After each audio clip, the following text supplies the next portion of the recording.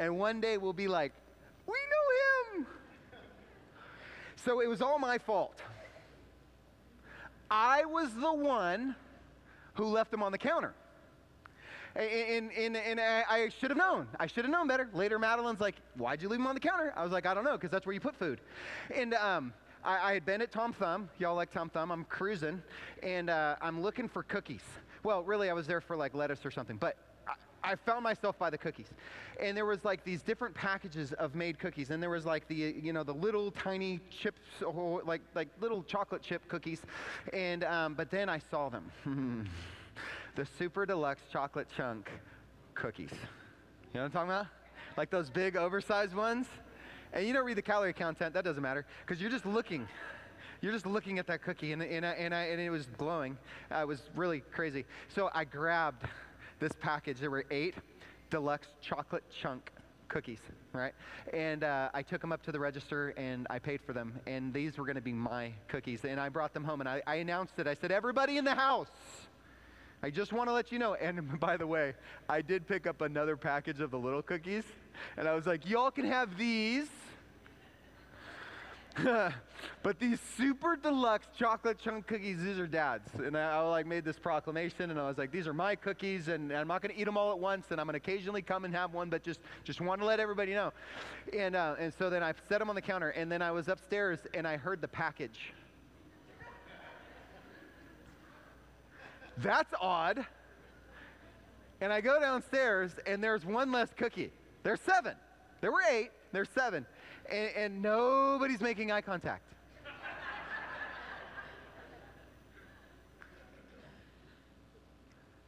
I didn't go around smell everybody's breath or nothing, but I was like, okay, let's just be clear, Dad's cookies. Well, as the days went on, they got thinner and thinner, and by the time I got to them, like really, like I was ready to just have one. And this is the thing that really is crazy. I can let dessert sit for days, and then I come back to it. But they were gone, and I only got one. Hey, what did I learn? Well, you hide your desserts from your children. Parents, if you do not know that, just hide them. In fact, this past Friday, Madeline and I went out on a date, and it was wonderful, and we ate at a restaurant. We went to another restaurant for dessert, and we ate it in our car, like a couple of pros, because there's no way we were bringing that delicious dessert into our home. And we took a picture, and we showed it to the kids, because that's the kind of parents we are. Anyway. So what's the second thing that I learned? Well, I learned that if you're going to put cookies on the counter, no matter what you say, those cookies are going to be eaten, because that is a temptation that is almost impossible to not give into, right? You put kale on the counter, sit there for weeks, not a problem. You put cookies on the counter, they're going to be eaten. And here's the deal. I don't know what your cookie is. I don't know what your chocolate deluxe chunk cookie is in this life, but I will tell you, you're going to face temptation in this life, and it's going to be set before you, and it's going to look delicious, and you're going to want to open that package, but just be careful, because when you do, it might just be death. And so this morning we're talking about temptation and the things that we're tempted by. You know, and usually that's a negative connotation, right? Like I'm very rarely tempted, like with, again, example, kale. Like I'm never tempted by kale. I'm never tempted typically to share, right? Like, I mean, I wasn't tempted at all to share my cookies. Those were mine.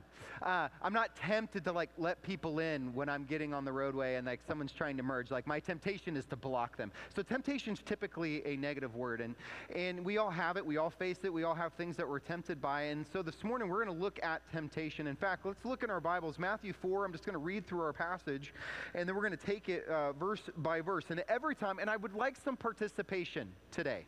Okay? I feel like I need some help.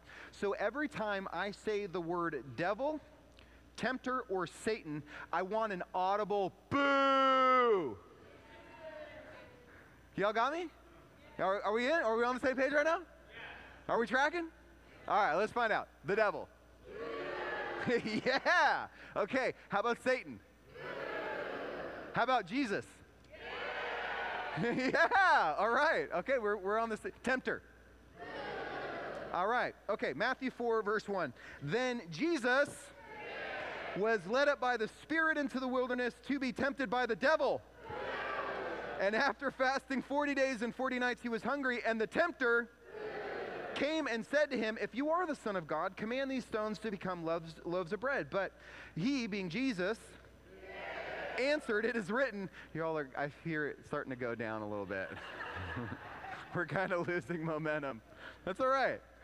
It is written, man shall not live by bread alone, but every word that comes from the mouth of God. Yeah! Okay, then the devil took him to the holy city and set him on the pinnacle of the temple and said to him, if you are the Son of God, throw yourself down, for it is written. This is awesome. He will command his angels concerning you, and on their hands they will bear you up, lest you strike your foot against a stone. Jesus said to him, again, it is written, you shall not put the Lord, your God, to the test. Again, the devil took him to a very high mountain and showed him all the kingdoms of the world and their glory. And he said to him, all these I will give to you if you fall down and worship me. Then Jesus said to him, be gone, Satan. For it is written, you shall worship the Lord your God, and on him you shall serve. Then the devil left him, and behold, the angels came and were ministering to him. Lord, we approach you today. We're going to study your word. Show us the things we need for our spiritual life. Lord, whatever is of me, let it burn away, winnow away, but whatever is of you, let it stay and produce abundant fruit. And we pray against the work of the devil that seeks to steal the seed from our heart as it's cast out. Pray that it finds a fertile soil and produces abundant fruit. So this morning we are talking about temptation, and I feel like it'd be helpful for us to kind of come down, have a list of things that describe for us where temptation comes from, because I'm not sure if we all know. But biblically, there's three sources of temptation in our life. And the very first temptation is self, ourselves. Like, we don't need anybody else's help. We don't need the world's help. We don't need the devil's help. We don't need the devil's help for temptation. We have enough junk within us to cause all kinds of crazy chaos in our life. And in fact, we read this in James chapter 1, verses 13 through 15, just in case we get it twisted a little bit. If we're being tempted, the temptation is not from God. Let no one say when he is tempted, I am being tempted by God, for God cannot be tempted with evil, and he himself tempts no one. So if you're being tempted to do something that is wrong, you have a desire within you, that is not coming from the Lord. Okay? He is not the one who is tempting you. Okay? But what's actually happening is something internal. But each person is tempted when he or she is lured and enticed by his own desire. So where is the source of temptation coming from? From within ourselves. That's right. The Word of God just telling us that we have these internal desires for things that are wrong. It is called sin. And it's from the very earliest moments of our life. We see it in our little children, like especially as they go into dad's cookies, right? So then desire, when it has conceived and gives birth to sin, and sin, when it's fully grown, brings forth what? Okay, so this is relational death. Okay, this is talking about death of relationship with God, self, and others. Okay, it's terrible stuff. So we have enough stuff in us to create an incredible amount of chaos in our lives. We can't blame the world for this, and we don't blame the devil for this. This is stuff that is within us. So source number one is ourselves, okay? Temptation within. The second source, we are told in the scriptures, and I'm hoping that we're getting our truth from scripture, is that the second source of temptation in our life is the world. Okay, so when I say the world, I'm talking about the fallen world and its systems and its ethics and its philosophy, everything that is anti-God, contrary to God's word, that permeates this world and motivates this world. This is a source of temptation. That's why we read in 1 John chapter 2, verse 15 through 16, do not love the world or the things in the world. If anyone loves the world, the love of the Father is not in him. That's a really strong statement. That we're made to love, and we're going to love. And we're either going to love the things of this world, or we're going to love the Lord. Right? Like the divided heart, which is kind of like the average Christian life, is really inconsistent with our Christian confession. That we are to love God with all of our what? our heart and our minds and our soul, like everything that we are, and flowing from that is love of others.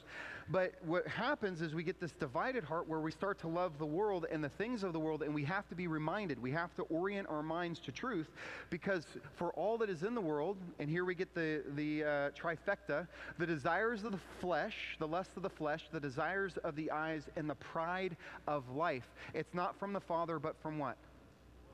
From the world. That's exactly right. And so I love how the Message records these particular verses. Listen to this. Practically everything that goes on in the world, wanting your own way, wanting everything for yourself, wanting to appear important. You guys ever feel any temptation toward these things? Like, I read that and I'm like, that sounds a lot like, I don't know, I was going to say my wife, but I didn't want to say that. Because I have to go home afterwards, and I can't make jokes. Not like that. It sounds a lot like Kelly McCarthy. I'm just kidding. Love you, Kelly. No, it sounds like me. It has nothing to do with the Father. No, it isolates you from Him. Oh. So if we're starting to feel isolated from the Father, what's happening? Wow, we might just be being lured and loving the world. And we start to feel isolated from God. The world and all its wanting is on the way out. Boy, isn't that what we're being trained to do, is want. Isn't that true, students? That every day you're being bombarded with these messages of want. If you have this, you'll be satisfied. If you have this, you'll be happy. And it's a lie. It's the world, and we're being led astray by it, and that's a source of temptation. And something we have to remember, whoever does what God wants is set for eternity. Isn't that dope? I love that. Well, that's the second source of temptation in our life. The third is the devil himself. There you go. He goes by many names and titles in the scriptures, and we're told much of his active ministry and strategy. I'm going to kind of just run down a list pretty quick here of who is the devil. Okay, biblically, who is the devil? Number one, we're told that he is the evil one, that he snatches seed of God's word from the hearts and minds of unbelievers. So that's one of his titles, it's one of his activities. Secondly, he is the ruler of this world. We think we're battling nations and we think we're battling world systems, but it's actually the ruler over them. Okay? He is also called the God of this age. Wow, blinding the minds of unbelievers. So when you're talking to somebody and you're like sharing the gospel, but they don't seem to be getting it, and there's like this blinder up, you got to know that that blinder is actually coming from the God of this age, blinding the minds of unbelievers. He's called the thief, who seeks to steal, kill, and destroy the Lord's sheep. He's called the father of lies.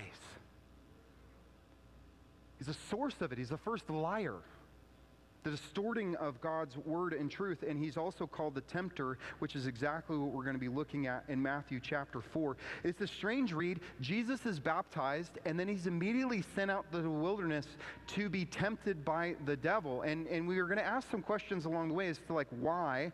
Why is he sent out? Like, he wasn't sent to get his disciples or sent to the cities and the synagogues. He wasn't sent to the crowds or to heal. He's in fact sent out alone for 40 days in the wilderness.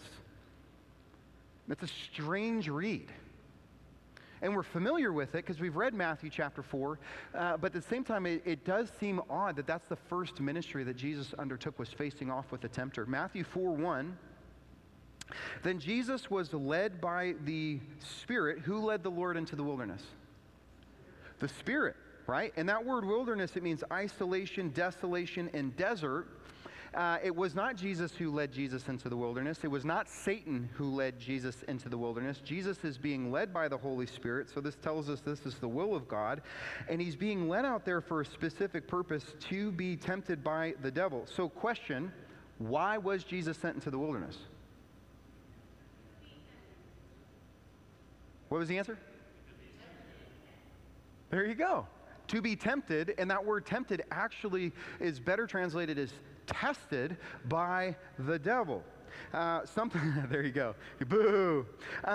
Again, it was not Satan who enticed Jesus out to the wilderness. It was not Jesus who made this decision. This was the Lord. He's being led specifically out there to be tempted. And I just feel like I need to say, don't go waltzing out into the wilderness of temptation unless you have a really good reason for being there.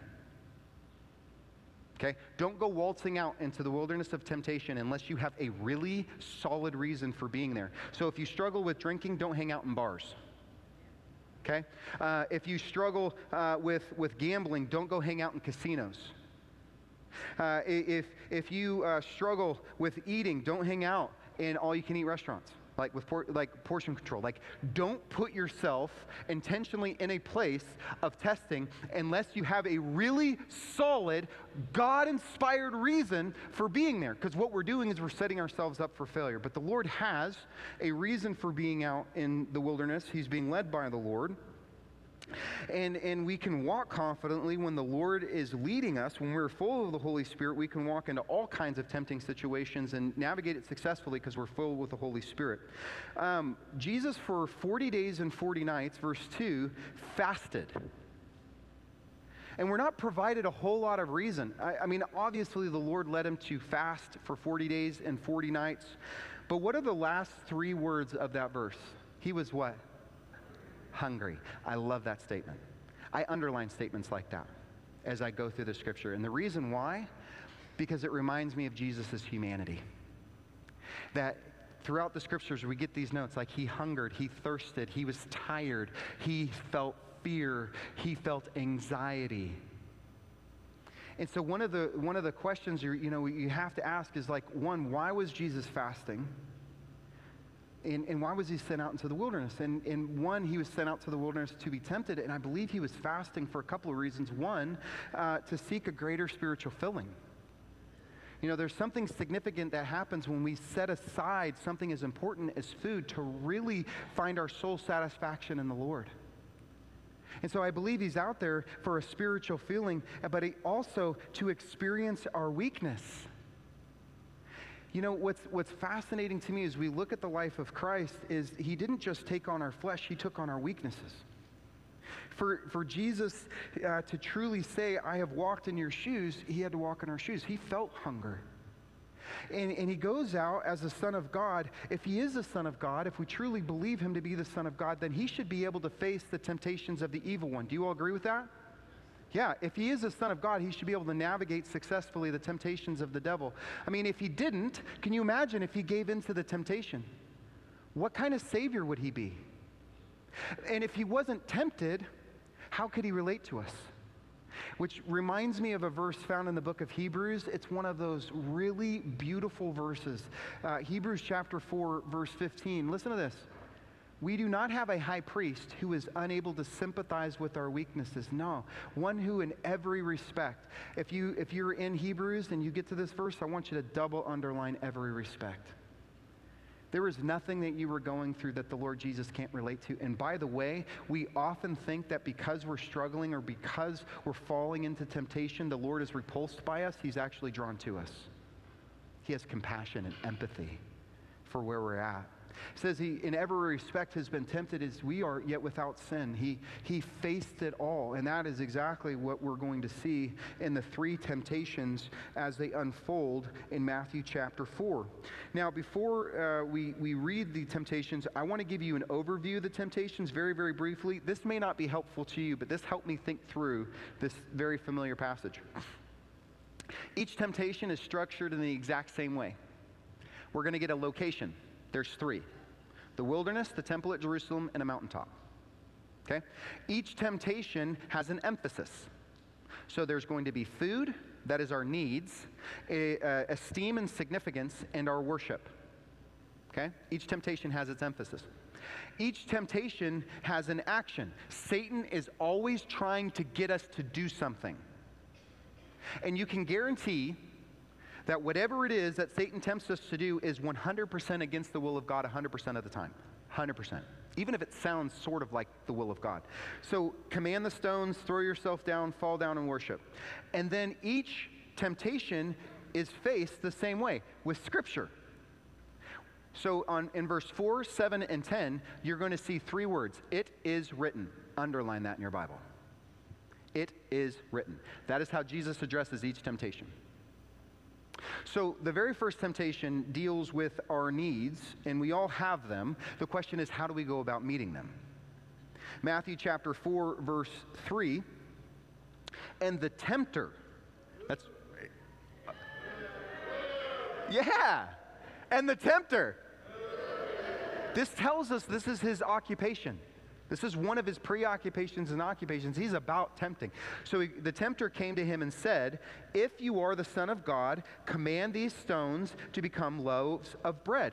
And so when I envision the devil coming to Jesus, I do not imagine a being with a red suit and a pitchfork all snarled like this gnarly dragon-looking kind of dude. What I envision is something actually very beautiful and beguiling. And in fact, someone who is very smooth and convincing. In fact, in 2 Corinthians 11:14, we're told that Satan disguises himself as an angel of light. So I imagine when he shows up, he's very, very beautiful and beguiling and winsome. And by the way, when the devil shows up in your life, it's not going to be pitchfork and all that. He's not going to show up like that, but he's going to show up in flesh and people. You see, the devil, he doesn't have to show up. He sends people our way with temptation. And he puts us in circumstances, or we experience circumstances and things that happen that are coming directly from him. And you have to always remember what Galatians chapter 6 tells us in verse 12, that we don't wrestle against flesh and blood. You think you have a people problem, you have a devil problem. Okay? You think you have a circumstance problem, you have a devil problem. Okay? We're always told to not wrongly evaluate our circumstances. You don't battle against flesh and blood, but you battle against powers and authorities and cosmic powers over this present darkness, against the spiritual forces of evil in the heavenly places. Stop blaming the wrong person. And so the tempter comes to Jesus. The first statement is based upon identity. If you are the Son of God, and let's assume you are. You've been out in the wilderness for 40 days and 40 nights. You're hungry. I know you're hungry. You know you're hungry. Every reader of the scripture knows Jesus is hungry. How do we know that? Because the Bible tells us. He was hungry. And I imagine this temptation was kind of wrapped around this. Why hasn't the Father provided for you? You have a need. You need this. You need food. And I don't see any grocery store. I don't see any way that you're being provided for. If you are the Son of God, why has the Father not met your need? And that is exactly how the temptation works in our life. We see this in Genesis chapter 3. The serpent slithers into Eve and it convinces her that God has withheld something good from her. Did God really say? No.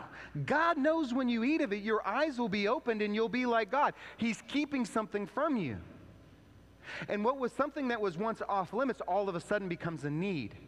All the tempter has to do is get us to question God's goodness, his faithfulness, and his provision. And then provides an opportunity. Take and eat. And in this situation, the tempter says, make bread out of stones. And we're told that in this particular area where Jesus is dwelling is full of stones that are shaped like bread. And so Satan's like, hey, you got the power. Take matters into your own hands, convert the stones at the molecular level, turn them into bread and meet that need.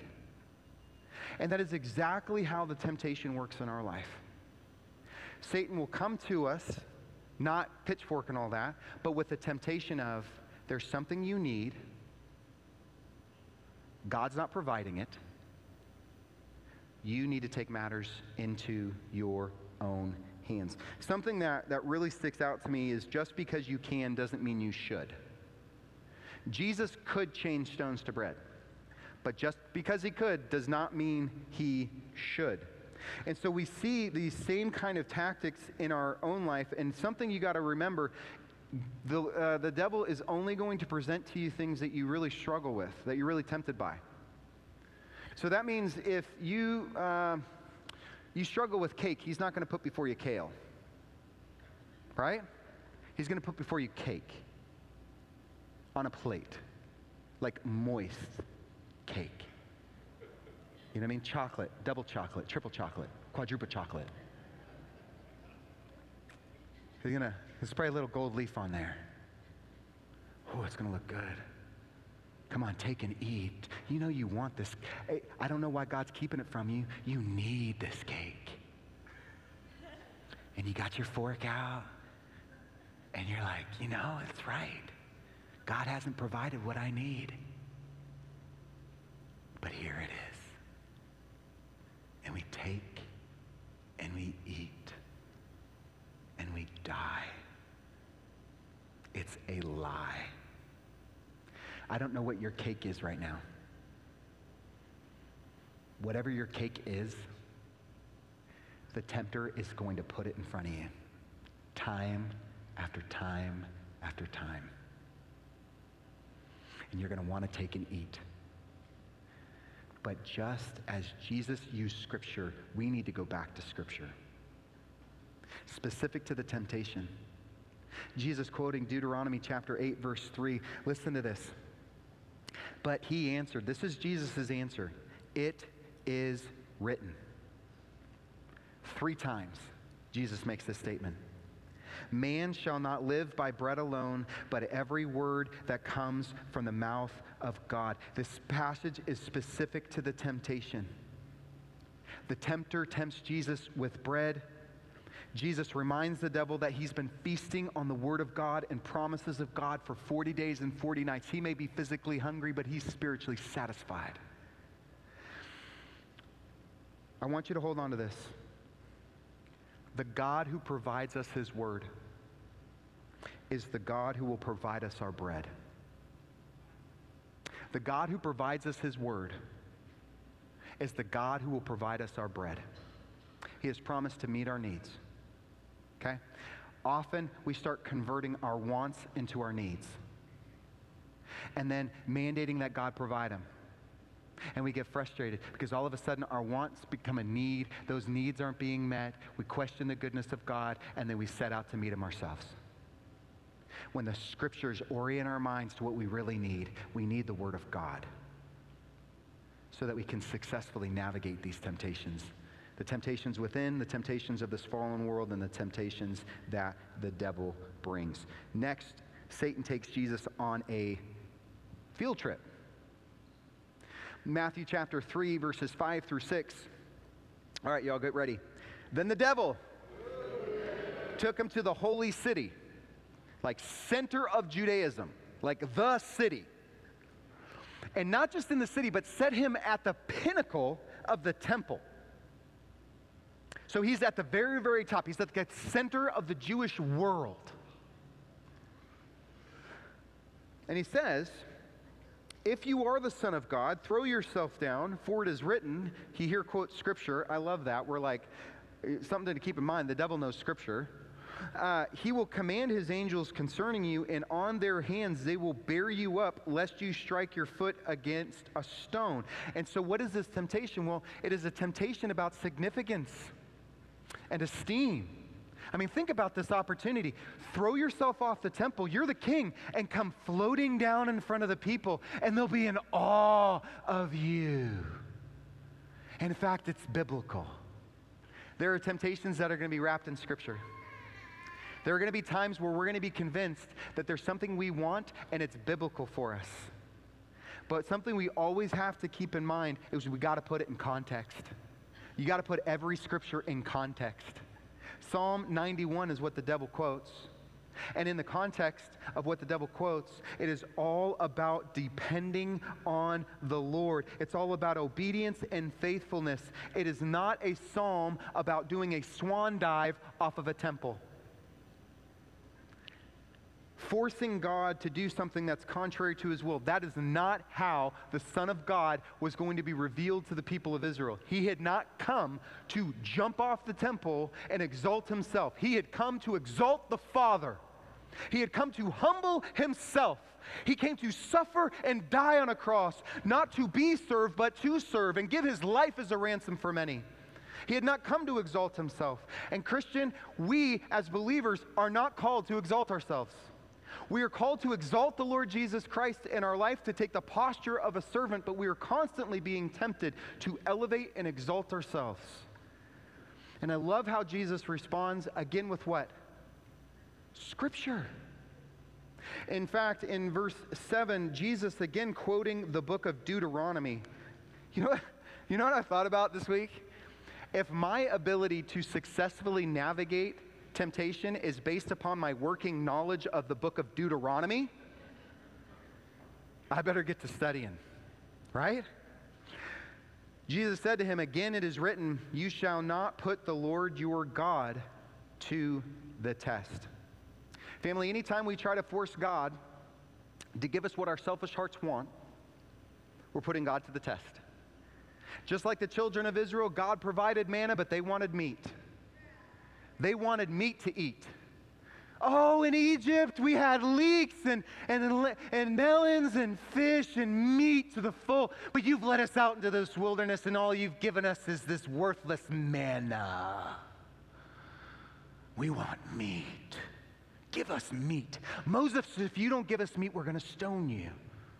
So God says, okay, you want meat? I'll give you meat. And he made it rain meat.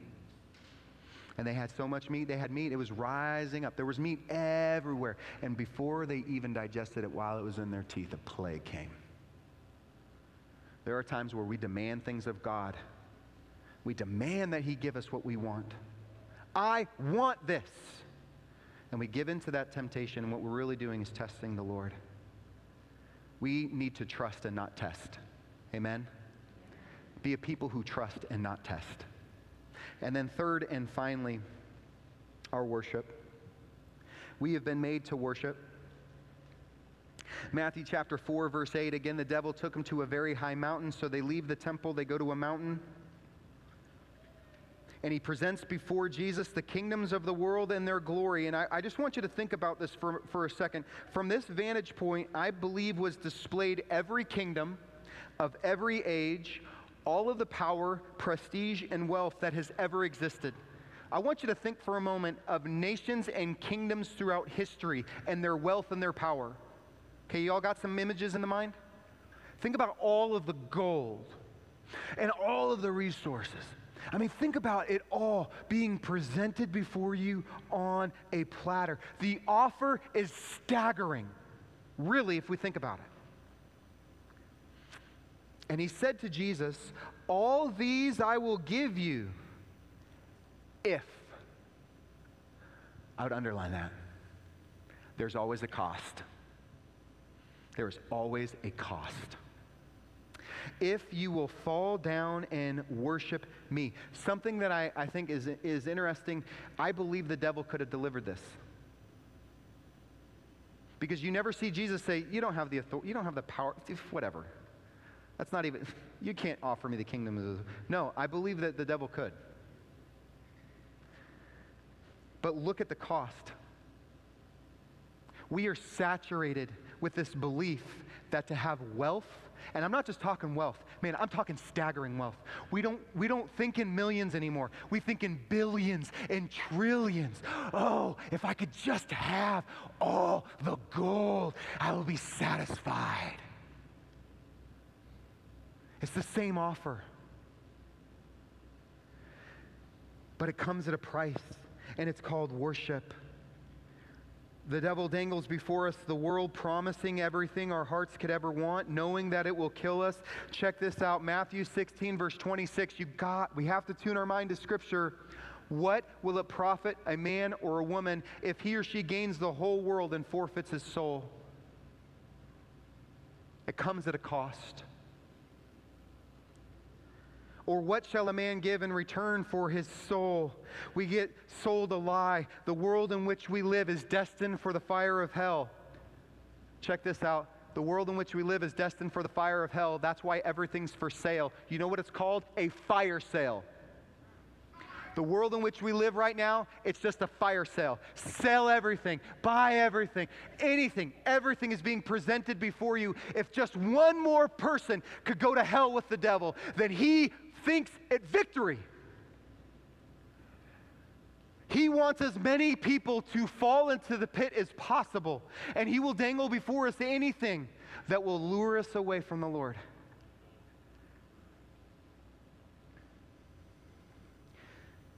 And here's the problem with short-sighted vision. So many Christians are giving up the eternal kingdom for the fallen kingdom, not realizing it's really devil worship. To love the things of this world is devil worship. That is why in Matthew chapter 6, verse 24, we are told that no one can serve two masters, for either will hate the one and love the other, or he'll be devoted to the one and despise the other. You cannot serve God and what? Tell me that isn't the American verse. Tell me honestly right now that that isn't our worship. Do we worship money? What's the answer? In God we trust, but in money we worship. Jesus responds, "Begone, Satan, to hell with you. For it is written, you shall worship the Lord your God, and him only you shall serve." My heart is made to worship, and I will. But it is the scriptures that time and again remind me that I should worship the Lord, and him only I shall serve. And I love verse 11. The devil left him, and behold, the angels came and were ministering. The devil had to obey. Jesus said, enough, be gone. The devil had to obey. He is under authority.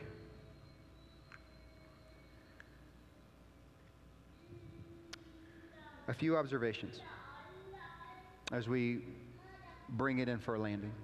Hey, he's doing just fine. Yeah, he's doing just fine. Yeah, you were loved, buddy, and you're doing a great job. A few closing applications. The sources of temptation are what? Self, the world, and the devil. Thank you. Second application, don't go tromping out into the wilderness of temptation unless you got a really good reason for being there. Okay? Don't go like skipping on in. Oh, I don't know how I got here. Oh, that's weird. I feel tempted. Sure. That thing you need, see I put it in quotes? That thing you need may be the exact thing the devil will tempt you with. Yeah, that's right. Whatever you think you need. Oh, do you need this? I'll hook you up. It just comes at a cost. If Jesus used Scripture to overcome temptation, so should we. The Christian who does not know Scripture doesn't stand a chance. You're not going to battle Satan with an Oprah quote. You're not going to be able to conquer Satan with some TED Talk guru. You're not going to be able to battle Satan with some spiritual meme that sounds spiritual but just repackaged paganism. If we do not know Scripture, we don't stand a chance against the temptation. We're just going to keep falling back into it time and time again. We see that Jesus used Scripture as a precision tool specific to the temptation. If we don't know Scripture, we don't stand a chance, and then finally the devil will eventually leave. He will eventually leave. If we stand in the Lord and we stand on the Scriptures, the devil will flee. We're promised that in Scripture. Lord, we thank you for this morning. Yeah. We thank you for this morning, and we thank you for your word that we've been able to study, we've been able to grow and to learn. Lord, challenging to my spiritual life because I want my cookies, I want my cake, and my wayward heart, I worship this world. I love it. I love the money and the things it's going to give me. I love the thought of it. There's times where I spend hours just consumed with what it would be like to be rich. And I already am. That in you, Jesus, we are royalty.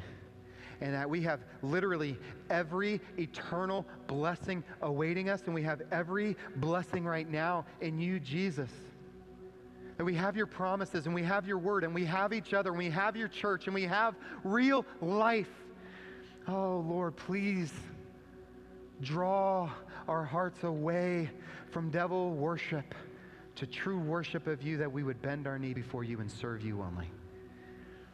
So, Lord, we seek you today for your strength. We seek you today, and we ask that please lead us out into this world in peace. Show us the things that we're to be and the things that we're supposed to do and how we can serve you and love you. Jesus, we love you. And we pray this all in your name. Amen. So today I just want to give you an opportunity. If you want to be baptized, or you want to know Jesus and you're like sitting here and you're like, I don't really know what that means, or you have prayer requests, there are going to be a couple of prayer partners who are going to meet you up here. A couple of our elders are going to come down. My lovely bride is going to be available, and I'll be happy to meet with you down here.